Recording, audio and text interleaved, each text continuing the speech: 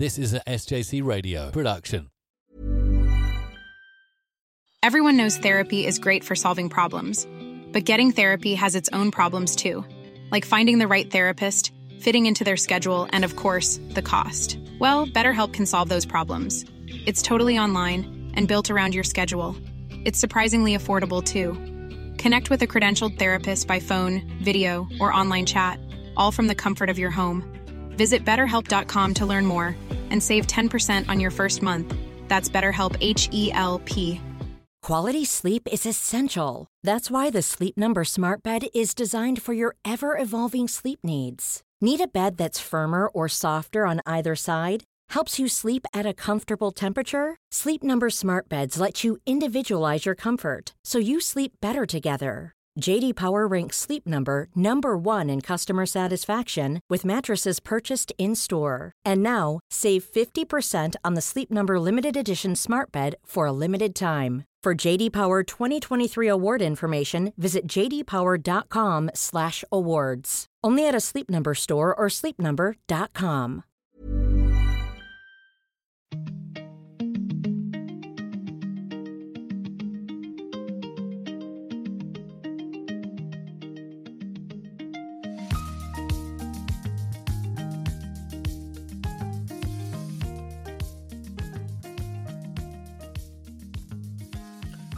Welcome to episode 11 of season 8 of Pit Stop. Today is just myself and Joe. Good evening, Joe. He is there. Good evening. And we think Finn has forgotten. That's not untypical of Finn. What have you been up to, Joe? Not too much. I've had quite a bit of cricket on. I'm going to be playing on, recording this on Thursday, so I'm going to be playing on Saturday. Yeah. For Ride again. Just come out of the exams. Oh, really? And I'm actually really getting into WEC, which I'm sure we'll talk about later on. Yeah, and actually what we're going to do, I've decided, probably in 2 weeks' time, we'll do a WEC special. And that'll be a week before the Le Mans 24 Hours. So, and we'll get my brother on that. So we'll talk about an introduction into the WEC and also looking ahead at the Yeah, I've really enjoyed it. I think it's been great. Excellent, especially since it's available on YouTube, so you can watch it after the race in full. You obviously watched some of the Spa race. I watched all of the Spa race. Really, you watched all of it? And I've gone to Portimao. I'm sort of slowly working my way through it. And I'm in 1 hour 56 of Portimao at the minute. What did you like about the Spa race? What sort of? Well, certainly let me shut my window. Certainly the weather made it interesting, and it's an amazing track. Yeah. As you sort of expect both those things from Spa. So there's quite a few offs, especially cold tyres. Yeah, that seem to really affect the Ferraris more than any other. Yeah, I was saying last week or the week before to Finn how because of the low temperatures, it was only 9 degrees on race day. They're not allowed tyre warmers. As you saw, it took them about 2 or 3 laps after a pit stop if they took on new tyres to get them warm. Now, what's interesting in the States, Joe, in the IMSA series, which is the American version of the WEC, tyre warmers are also banned there. But it's not an issue in the States because they race at hotter places. So the weekend just gone, we had the latest IMSA race from Laguna Seca in California. And there were no issues whatsoever with cars struggling to heat up tyres because California's a hot place. Yeah. And actually on that Belgium is on that subject, so that was the big issue which came out of that Spa weekend, because that's a new thing this year, not having tyre warmers. It's to do with sustainability. Right. What they've done, so it was fairly obvious from a safety point of view. Obviously, in low temperatures, it's dangerous. You saw the Ferrari crash out. So what they've done, because we've got Le Mans coming up, and Le Mans at night, it's going to be quite cool at night. And so if you combine sort of low temperatures with darkness, that's a potential recipe for disaster. So so they've said for Le Mans only, tire warmers can be used, and then after that, it's back to no tire warmers. Well, what about the racing? What do you think of that? I think it's great.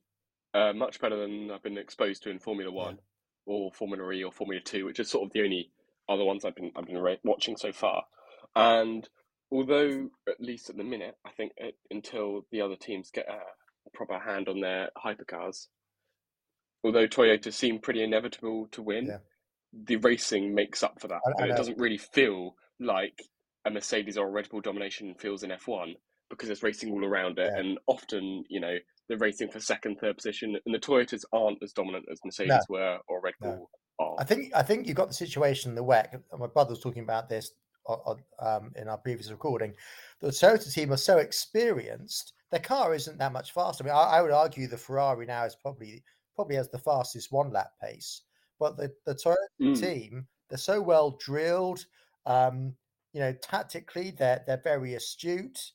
The other teams are sort of playing catch up, really. And you're right. I mean, so that was the fourth round. They haven't all been Toyota 1-2s because in Portimao, I think one of the. Well, I've just seen how I'm working my way through Portimao, and the number. Hang on, let me check because I'm watching it now. There was some. The number 8 or number 7, I think, was retired. I thought it was a sensor issue. I thought it was the torque sensor issue. They had to pit to replace the torque sensor. I might be mistaken there, Joe. Right. But you are right. I mean, although the Toyotas, a lot of the races have been Toyota 1-2s, the racing's been really good, and it is very competitive. Le Mans, I suspect, will be a Toyota 1-2, but other cars, I'm sure, will be up there. My only complaint about the World Endurance Championship so far, apart from it being quite confusing to start off with, where obviously I'm not sure F1 quite has the same, because there's just one category in Formula 1. But I'm sure we'll talk about this later on in another episode about the different categories. But I want there to be more of the races. So I think I agree with you in that the 26 or however many there are in Formula 1 now, I think that's too much. It doesn't feel like there's as much excitement for each race. It just seems like there's going to be a race this weekend. If there isn't one this weekend, it will definitely be one next weekend. And that's the situation. It doesn't feel like you quite build up to it. But I feel like, I'm just having a look at it now, there's only 7 rounds in a year. And ideally, you'd want that. I feel like you'd maybe want about 12, maybe, or something like that. I think that'd be quite a happy medium. There used to be a lot more, but I think it's probably down to COVID. And I think the idea is, well, to try and keep costs down. So I think this year, is it one more round than we had last year? And I think the idea is that they're going to add rounds on. So as the championship is going through a tremendous period of growth at the moment. So I think you'll find as it continues to grow, there'll be more rounds. The greatest shame. Yeah, there was no Portimao last year. That's right. That was the additional round. The greatest shame, I think, is there's no British round. No Silverstone. I think that'd be amazing. Well, Silverstone has always hosted a round at the WEC. I've been there many, many times. I just think that's. I'd love that. That's the one. That'd be great. Do you think that's on the cards? Well, we're all hoping, maybe next year or the year after, and that's down. That was all. I think that was down to COVID. I think it was maybe a hangover from COVID. I don't know, but if there was a round at Silverstone, would you go, Joe? Definitely. Yeah. Definitely. Yeah. I didn't hesitate for that. Going back to the racing, what I like most about the racing in the WEC and also the IMSA Championship is because it's a multi-class race. So you've got your hypercars and you've got your LMP2s. By the way, those LMP2s won't be around next year because they're going to be a lot more hypercars. And you've got your GTs. What? So it's going to be GT AM and hypercars? No, well, in fact, funny enough, GT AM is going as well. They've got a new GT3 format. So next year, well, because I know GT Pro has gone. That's gone. We're going to have to do a full episode the on this. GTEM, this is the last year of that. It's being replaced by GT3. So next year will be Hypercar and GT3. What I love about the racing is when you get, which you don't obviously get in Formula One, is a lot of the action, a lot of the overtaking takes place when your sort of hypercars are lapping the GTs. You get some incredible racing. And on that subject, so Laguna Seca last weekend, that was won by the Yellow Cadillac. Now, the Yellow Cadillacs had a terrible run of form. You saw it crash at Spa. So the Yellow Cadillac took its first victory at Laguna Seca. But some of the racing was, although... So is it the same cars? The same cars. So the hypercars, they race in the... Why don't you just merge the championship? Well, I think if you merge the championship, then you'd end up with probably one race in the States. And they think, well, hold on, we want lots of races in the States. So you understand why there's two championships.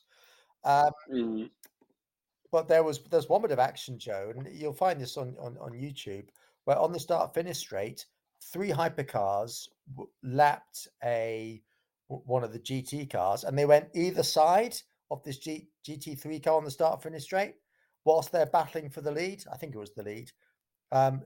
It doesn't get much more exciting than that. Now, Finn, I've got a question. One last one. Yeah. Sorry. One last wet question. With the removal of LMP2, does that mean our cover into Europol, what are they going to be doing? Are they going hypercar? Now, what you have, so we got the WEC. Oh, Joe, you still there? My screen's gone back. Right. Yeah. What you've got is there's another series called the ELMS, the European Le Mans Series. And in the European Le Mans Series, the top class are the P2s, so the LMP2s. So next year, those LMP2s, well, some of those teams who are running LMP2s will move up to hypercar. If they're staying in LMP2, they'll like in the ELMS.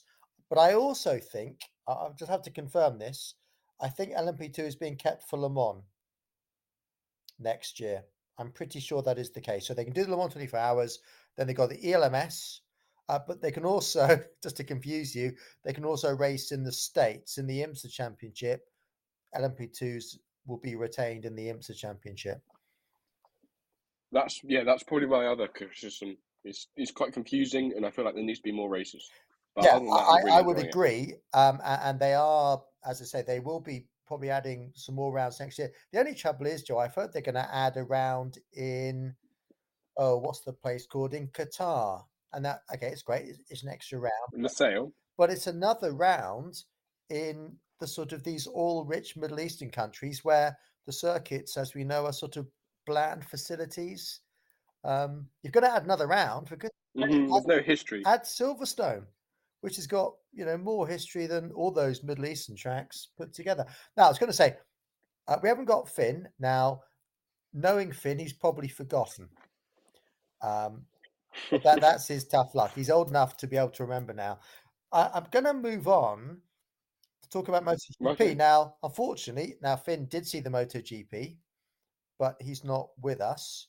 I wonder whether... I'll tell you what I'll do, Joe. Let me just copy the link into his Facebook Messenger. He never actually checks his Facebook Messenger. This is probably a bit of a waste of time. He might appear at some stage. Now, you wouldn't have seen the MotoGP, would you, Joe? No, I didn't. Okay, no. Well, I mean... Too busy focusing on WEC. Well, that's good. I'm really pleased you're doing that. I'm going to move on to MotoGP, Joe. So last weekend, it was the French round at Le Mans. It was the 1000th sort of MotoGP. And I think it was the best attended MotoGP round in history. They had 116,000 on race day. So it was an incredible event. Joe, there was more drama in that race, in the MotoGP race on Sunday, than you would get in an entire Formula One season combined, I think. So I'll just go through the results. So we have, you might be aware, Joe, that MotoGP have a sprint race on the Saturday. That's a half distance race. And that's proved to be a huge success. results there. First place, Jorge Martin. Nobody saw that coming. Second place, Binder. He's pretty good at the sprint races. Third place, Bagnaia. The main race, nobody saw this coming as well. Marco Bezzecchi was first. Second was Jorge Martin, so a really good weekend for him. Third place, Zarco, Frenchman on home soil, so he'd been really pleased with that. I'm going to mention fourth place as well. That was Fernandez in fourth, which was he's a rookie. So he's last year's Moto2 champion. So coming fourth was a brilliant result. Now, what I'd normally do, Finn and I would normally discuss who's the best rider and so on. So I'm going to just throw a few things out there. Best rider, funny enough, Joe, I've read the top three in both the races. I would say the best rider of the weekend was somebody who wasn't on the podium for either race. I would say that was Marc Marquez. This is Marc Marquez returning from injury. So he hasn't ridden in anger for months. And now, hold on, he took pole position. I'm sure he took pole position. Footnote, Bagnaia took pole position. Marc Marquez was second. Well, with Marquez, he doesn't come back and play himself in. He was fighting for the lead in both those races. And I tell you what, with Marc Marquez, if you want to overtake Marc Marquez, well, it's very, very difficult, because if you happen to overtake Marc Marquez, he comes straight back at you. He makes it really, really difficult. That man, he is a superstar, because there is never a dull moment with Marc Marquez, because he's on probably the worst bike on the grid. So he has to sort of override the bike in order to sort of stay competitive. But there's never a dull moment with him. I tell you what, if he was put on a Ducati, I think he'd probably win every race. He is an absolute superstar. But the races, now he's back. I mean, they were exciting before, but some of the racing in the sprint race where Marquez was battling with Bagnaia and Binder, some of those, it was just so exciting to watch. One really good thing, actually, from the weekend. So you got this sport, which I think is the most exciting sport in the world, MotoGP. There's a slight concern in Jerez that the stewards were trying to seem to be ruining this amazing sport by handing out penalties to riders who took risks, who saw a gap and went for it, and maybe a little bit of contact, a little bit of rubbing, perhaps. And the stewards are penalising the riders for this, which is utter madness, because the idea of the sprint race is to encourage more overtaking, to encourage riders to take risks. They're taking risks, and they were being penalised in Jerez. Thankfully, I think the stewards have come to their senses, and there were no silly decisions made at Le Mans, which is fantastic. So going back to the awards, best rider, obviously, Martin Bezzecchi, who won both the races, would be contenders, but I would say Marc Marquez, back from injury, fighting for the lead in both races on a bike which is not fully competitive. For me, he was the best rider of the weekend. Biggest surprise. Now, you could argue maybe Marc Marquez was the biggest surprise, but there's no doubt about this. The biggest surprise was Augusto Fernandez coming fourth in the main race. And actually, I was watching qualifying, Joe, and I was kind of making notes on things that I would talk about in this podcast. And I thought the biggest surprise was going to be Augusto Fernandez getting through qualifying one. He kicked out. In fact, he actually he knocked Quartararo out of qualifying two. So I thought, wow, that's got to be the biggest surprise. I didn't see him going on to finish fourth in the main race. So that is an incredible result. Biggest disappointment. I would argue the biggest, funny enough, I don't know if you're aware, Joe, the main race itself was a bit of a crash fest. The biggest incident was Bagnaia and Vinales going through an S-bend. I think Vinales overtook Bagnaia, and their lines kind of converged. It was just a racing incident. They hit each other. went off the circuit. There was a little bit of pushing and shoving. Now, people might say that was probably the most exciting part of the race, but I would argue that was the biggest disappointment because Vinales, I think, had the pace to win. And of course, we will never know. So for me, that was the biggest disappointment because I think Vinales might have gone on to win. Now, Vinales, very fast rider, sorry.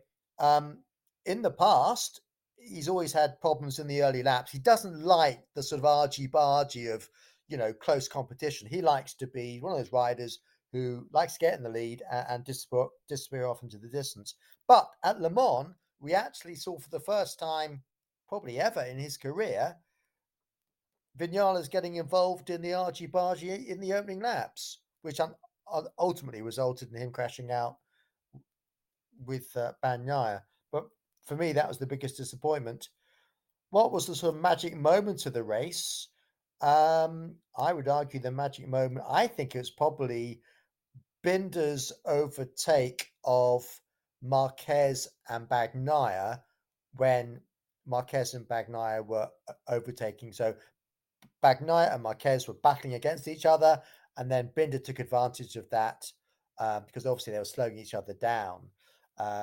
He took advantage of that to overtake the pair of them. So I think that perhaps was the magic moment of the weekend. But it was a brilliant event. So much drama, so much close racing. MotoGP, it has never, ever been this good. And I don't think anybody saw the sprint race format working as well as it has. I don't know if you remember, but I was saying before the season started, Joe, that I don't want the sprint race because I felt it would take away from the main race. It hasn't at all. Added so much to the weekend because I've said this many times before, the riders can ride in a completely different way in the sprint race than they can in the main race. Because in the sprint race, you can just thrash your tire. It doesn't matter. You can't do that in the main race. Just moving on to the other categories, Moto 2. That was a win for Tony Arbolino. Salach was second. That was a surprise. Big moment in that race. Pedro Acosta, championship leader and favourite to win, crashed out. It now means that Arbolino has taken over the lead of that. Moto 3, that was a win for Daniel Holgado. That was the first French Grand Prix win for the Tech Trois team, who are a French team. So that was really good. Right, now, Joe, and moving on, this is going to be your bit. So it won't be as short. It won't be as long. Sorry. It doesn't matter. So let's just start off now. Of course, what's the big news today, Joe? So we're talking Thursday, the 18th of May. The big F1 news today. You probably mentioned it. It's been called off. Yeah. Emilia-Romagna Grand Prix has been called off because of the flooding. Yeah. Obviously, I'm surprised by the flooding, but I've been checking. I'm a big skier. And I've been checking even though the ski season is over, it's still snowing very heavily in the Alps. So perhaps it doesn't surprise me too much that there's quite a lot of heavy rain in the sort of lower lying areas of Italy, because they have got this weekend very heavy snowfall forecast for Cervinia, which is where I normally go skiing. So if it's snowing in the Alps, it means it's raining sort of heavily, I guess, in other parts of Italy. Are you disappointed by that, Joe? The fact that the race is cancelled? If it was a wet race, maybe. I know that doesn't. Miami was pretty dry. I'm sure we're going to get onto it. It's interesting you say that because when I was your age, or perhaps a little bit younger, I can remember the 1985 Belgian Grand Prix being cancelled. So I was younger than you, by the way. The 85 Belgian Grand Prix, that was cancelled because I think it was very warm and the track surface was breaking up, and they cancelled the race because of the track surface. I remember being very, very upset because I was really looking forward to the race on Sunday, and I did cry at the fact that it was cancelled. So it's interesting, you being a big F1. Well, you're the only one of them. Were you mid-30s? What's that? I was very young, Mid-30s. younger than you are now, so it's perfectly excusable for a young lad to be upset when his favourite sport is cancelled. But what's interesting, so you're our big F1 fan, and you're not that bothered at all. I think that's quite interesting. Not so much. No. Well, I'll talk about Ferrari now. It's quite a good segue into it. Not Ferrari, Miami. Sorry. Yeah. I'll talk about Miami now. It's quite a good way into it. Qualifying was the most interesting part for me. And I'm the sort of person who records qualifying and then skips to the last 2 minutes or so of Q1, Q3. Yeah. The big surprise there was that in Q3, Charles Leclerc crashed and finished Q3 early. Yeah. And meant Verstappen did not get a chance to set a final sort of flying lap. Right. It meant he started from P8, but because it's Max Verstappen, because it's a Red Bull, he won the race still. Yeah. So not to take away from obviously how skilled the driver is, but it's not very exciting to watch. No. I don't think. I watched. So it's becoming a bit monotonous. Perez didn't put up too much of a fight. No. I don't know. I just felt that it could have been more of an interesting race. And Charles Leclerc was really struggling all weekend, sort of fighting with Kevin Magnussen for about P8. Yeah. So he was way down there. That was one of the surprises. Apart from that, it wasn't too much going on. You mentioned Kevin Magnussen. He qualified very high up, didn't he? Or was that because of the Leclerc crashing in Q3? Yeah. Right. Because of the crash, and it meant that no one could set a final lap. Right. That explains that then. And I think I'm not sure if you remember the Ham-Bot Ver joke. It was the idea that Hamilton would always win, Bottas always second, Verstappen third. Yeah. And it seems like the Verstappen, Perez, Alonso is becoming the new version of that. Yeah. Because that was the podium for this race. It was, wasn't it? But other than that, I look forward to the next WEC race. Well, I'm really pleased to hear that. I think Formula One might be losing a fan. I think WEC might be gaining one by the sounds of it, Joe. I watched. Yeah, definitely. I think if there were there to be a championship round in Silverstone, sort of next year, maybe the year after that, I'd be very interested in going. More interested in going than a Formula One race. Yeah. I watched, going back to Miami, I stupidly watched the 6-minute highlights on YouTube. Having not watched 1 second of Baku, I watched the 6-minute highlights. I wish I hadn't actually, because a couple of things about Miami. I quite like the layout of the track. There's lots of fast sweepers, which I quite like. But it's a street circuit, isn't it? But it's a street circuit without any buildings. Normally, it's around the Miami Dolphins Stadium. Is it one of these hybrid circuits where parts of the track are purpose-built, racetrack, and other parts are bits of car park and there's not many roads in the layout? I think I'm right in saying that. I think it's all car park and maybe a few roads. Yeah. It's built around the Miami Dolphins NFL franchise stadium. Yeah. So it's basically a circle around that. Yeah. So I think it's mainly car park. I just prefer street circuits where they're actually racing on streets and you've got buildings next to the racetrack. Either side, like Baku. Yeah, exactly. Like Monaco, like Baku. And I'm not saying that I want to see crashes, but the beauty of a street race is that if a driver makes an error, he's going to be off into, he's going to crash into a guardrail. So street races tend to punish mistakes a bit more. But in the race, there were no retirements, were there? There were no street race sort of incidents where, if you make a mistake at the swimming pool section in Monaco, bang, you're in a guardrail, you're out of the race. But Miami, you make a mistake and it doesn't really matter. So it's a street circuit. I don't think it's particularly conducive to overtaking, really. And the thing I'm a bit fed up with now, having gone at WEC, is it's so DRS dependent. I know.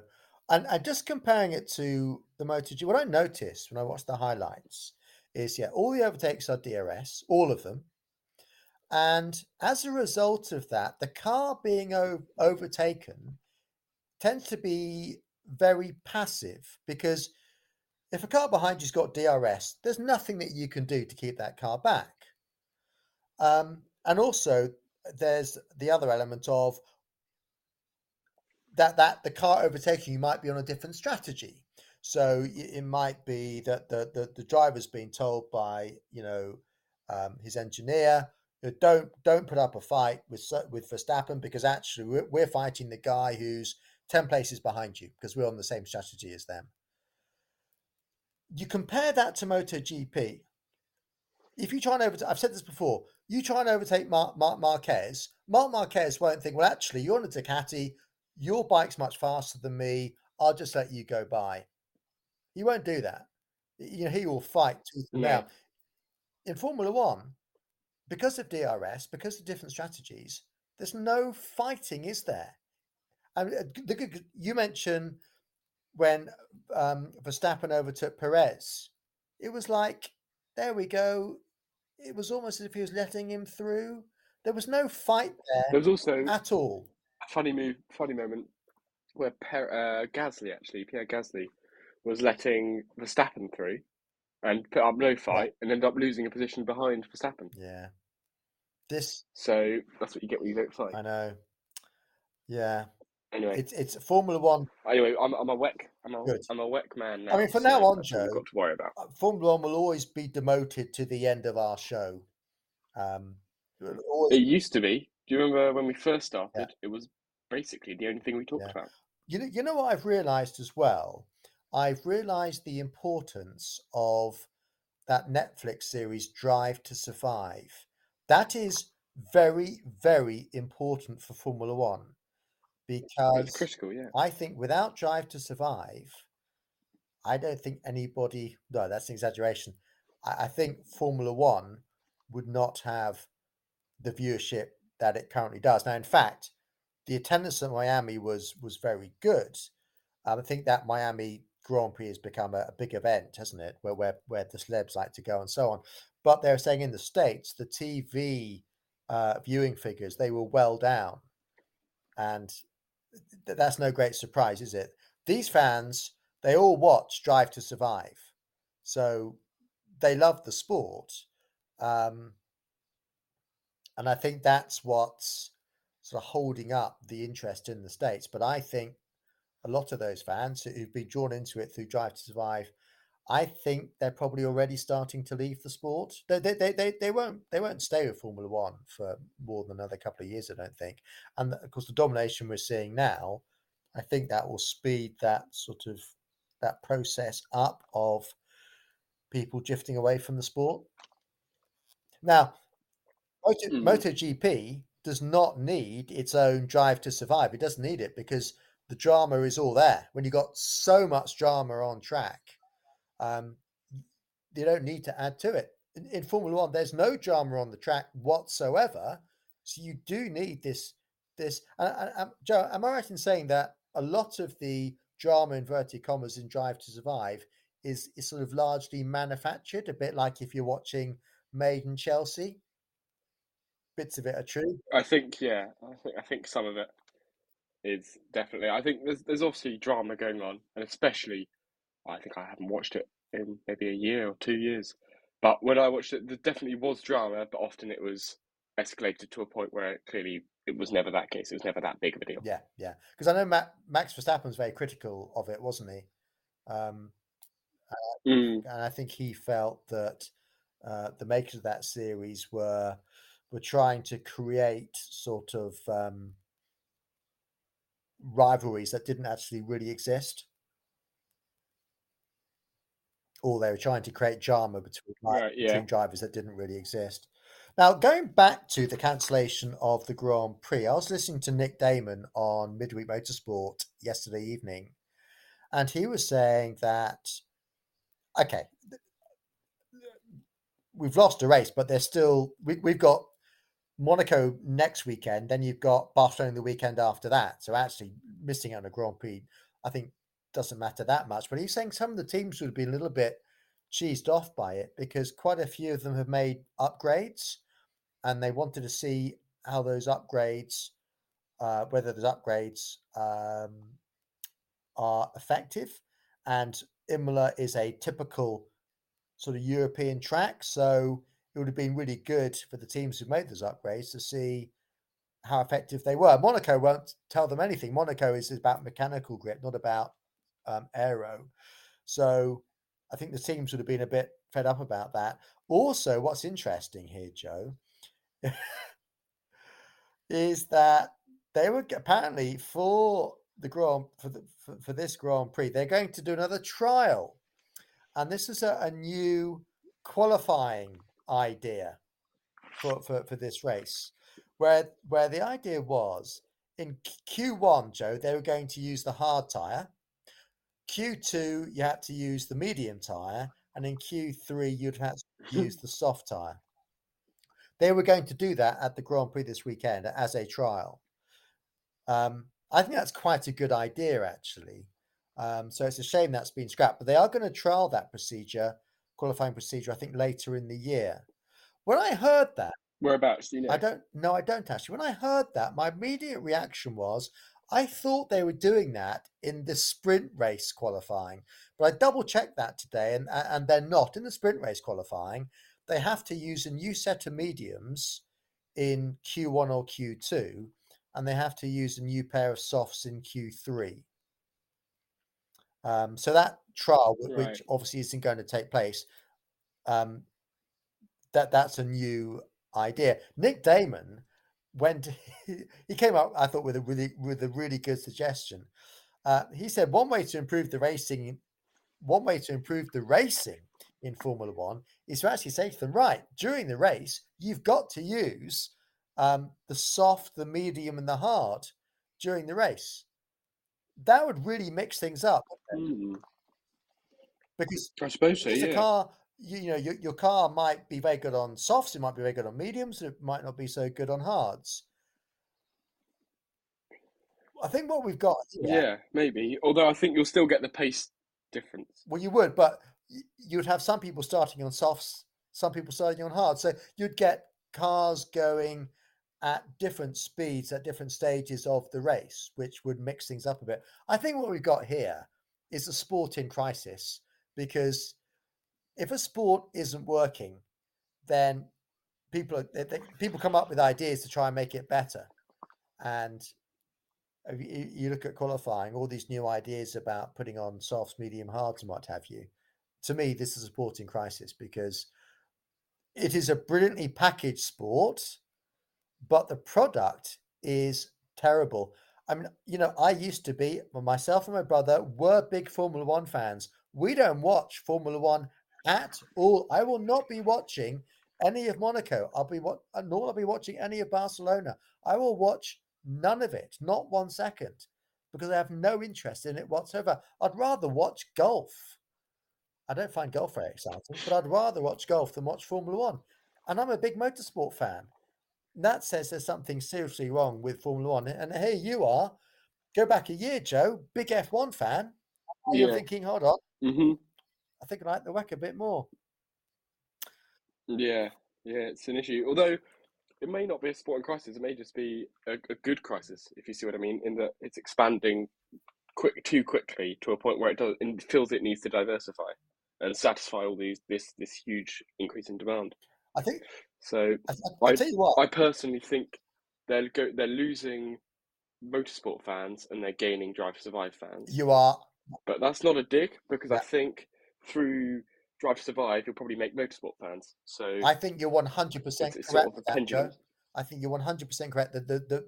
Your true motorsport fan is moving away, and you're right. The Drive to Survive is bringing in new fans, and you're saying that those fans, it'll bring them into motorsport, but you're saying that they'll drift away from Formula One when they discover things like the WEC or MotoGP. I think it will take them maybe a year and a half, perhaps 2 years, and then I think they'll realise that there are other options that are maybe more thoroughbred racing. I think the problem with Formula One, because it's the pinnacle of motorsport, and all the chassis are different, all the teams have different cars, which is fantastic. The problem with that, you're always going to have a team who does a better job than all the other teams. And that's always been the case in Formula One. If I go back to, 1984, the McLarens were dominant. We go back to the 86, 87, Williams were dominant. 88, McLaren they won all the races bar one in 88. If we go to 98, McLaren were dominant. But I think the dominance we're seeing now, I don't think we've seen dominance like this before. And Nick Damon is of the opinion, and I'm of the opinion as well, is that Red Bull will win every race. Monaco is the only race they might not win, because if Verstappen messes up qualifying, you can't come through the grid at Monaco, whereas you can on all the other circuits. But when you've got the other series, to take the WEC is what we call a balance of performance series, whereby it's not really possible for one team to have a massive advantage over the others. If you look at IndyCar, that's a spec series. They've all got the same chassis. So it's great that Formula One, all the cars are different, but when all the cars are different, you're always going to have the danger that one team does a better job than all the others, and you end up with domination. So I think that's the issue with a formula like Formula One. Now, Joe, moving on to predictions. Now, you weren't here last week. You were playing cricket, so we never got your predictions for the F1. Going to go with our MotoGP predictions, which we all did. And this goes to show, Joe, how unpredictable MotoGP is, because we all scored 0 points for MotoGP. No way, really? Scored. And what's interesting, because I watched the Crash.net podcast, Harry Benjamin and co., and they do what we do, the predictions for each race, and they were the same as us. I think only one of them got one of the riders on the podium. That was Zarco. I think Keith Ewan had Zarco down for a podium, but otherwise they didn't get any of the podium finishes. That's how unpredictable MotoGP is. Now, when it comes to the Formula One predictions, Joe, this was just myself and Finn. So Finn got 45 points. He had Alonso. We had all three of them in the top three, but not in the right order. I got the full house. I got Verstappen to win, Perez second, Alonso third, 75 points. So there we go. So Formula One, I predicted the podium, the exact podium. For MotoGP, and I'm a MotoGP super fan, I got nothing for that. Which means the leaderboard, I'm way out in front here, Joe. I've got 300 points. Finn's in second with 165. You're in third with 120. You're at a slight disadvantage because we didn't get your F1 predictions from last week. So that's where you lost out. Also, I've been trying to throw it out there. I've been trying to do different predictions. Yeah. So we'll see. I mean, well, I'll tell you what. We'll see in all fairness, with MotoGP, you can throw it out as much as you like, because I thought everybody was convinced that Miller was going to win the MotoGP. He was dominant in the practice sessions. He had the race pace. You and I had him down to win. Unfortunately, I think he crashed in the sprint race, and in the main race, I think he had sort of tire issues. But it just goes to show how unpredictable MotoGP is. Now, Joe, we're not going to meet up next week because, when I say there's nothing on this weekend, there is actually, Joe, a race that you might be interested in. It's the Nürburgring 24 Hours. That's a 24-hour, when I say sports car race, it's for GT3 cars around the Nordschleife. It's a massive event, Joe, and that will be on YouTube. So I will be tuning into that. It's a huge event. I mean, it is the biggest GT3 race in the world around the best racetrack in the world. So that is an amazing event. But besides that, there really isn't much on this weekend. And then we've got a few Grand Prix. We're not going to do what we won't be doing from now on, Joe. If there's a Formula One Grand Prix and only a Formula One Grand Prix on a weekend, we won't do a show after that. we'll do shows after MotoGPs and obviously the wet grounds as well. So I think what we'll do, Joe, we won't meet up next week, but I think we'll meet up the week after that in order to do a WEC special and also Le Mans preview. And we'll get my brother on that because he's going to Le Mans this year. So sounds like a plan. Give it a break for 2 weeks, and we'll meet up in 2 weeks' time, and talk about all things WEC.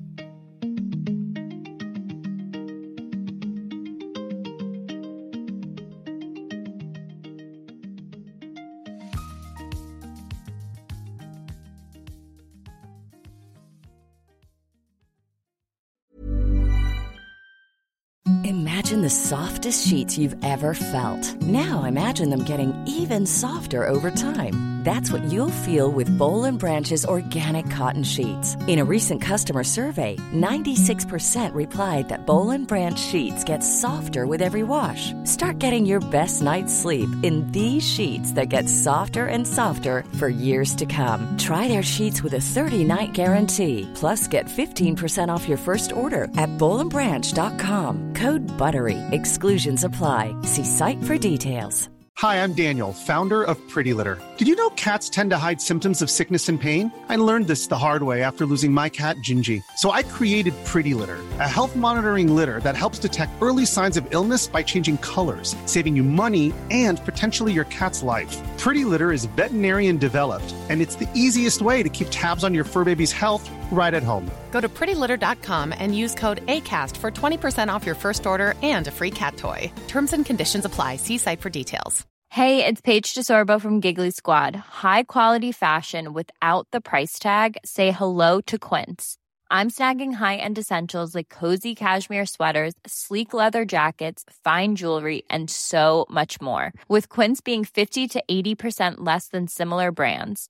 And they partner with factories that prioritize safe, ethical, and responsible manufacturing. I love that. Luxury quality within reach. Go to quince.com/style to get free shipping and 365-day returns on your next order. Quince.com/style. Thank you for listening to this episode of Pit Stop with Mr. Bird. There's a few new things I want to make you aware of. We've got a new website, which you can find by going online to shows.acast.com/pitstop, where you can also find links to our Twitter and on the About page, more information about the hosts as well. We're also on lots more platforms in addition to where you're listening to us now. So we're now on Spotify, Google Podcasts, iTunes, Apple Podcasts and Amazon Music and lots more, as well as TuneIn, like we've been on since we started. So head over to those platforms to subscribe on the most convenient one for you and find all our back catalogue of episodes to listen to again as well.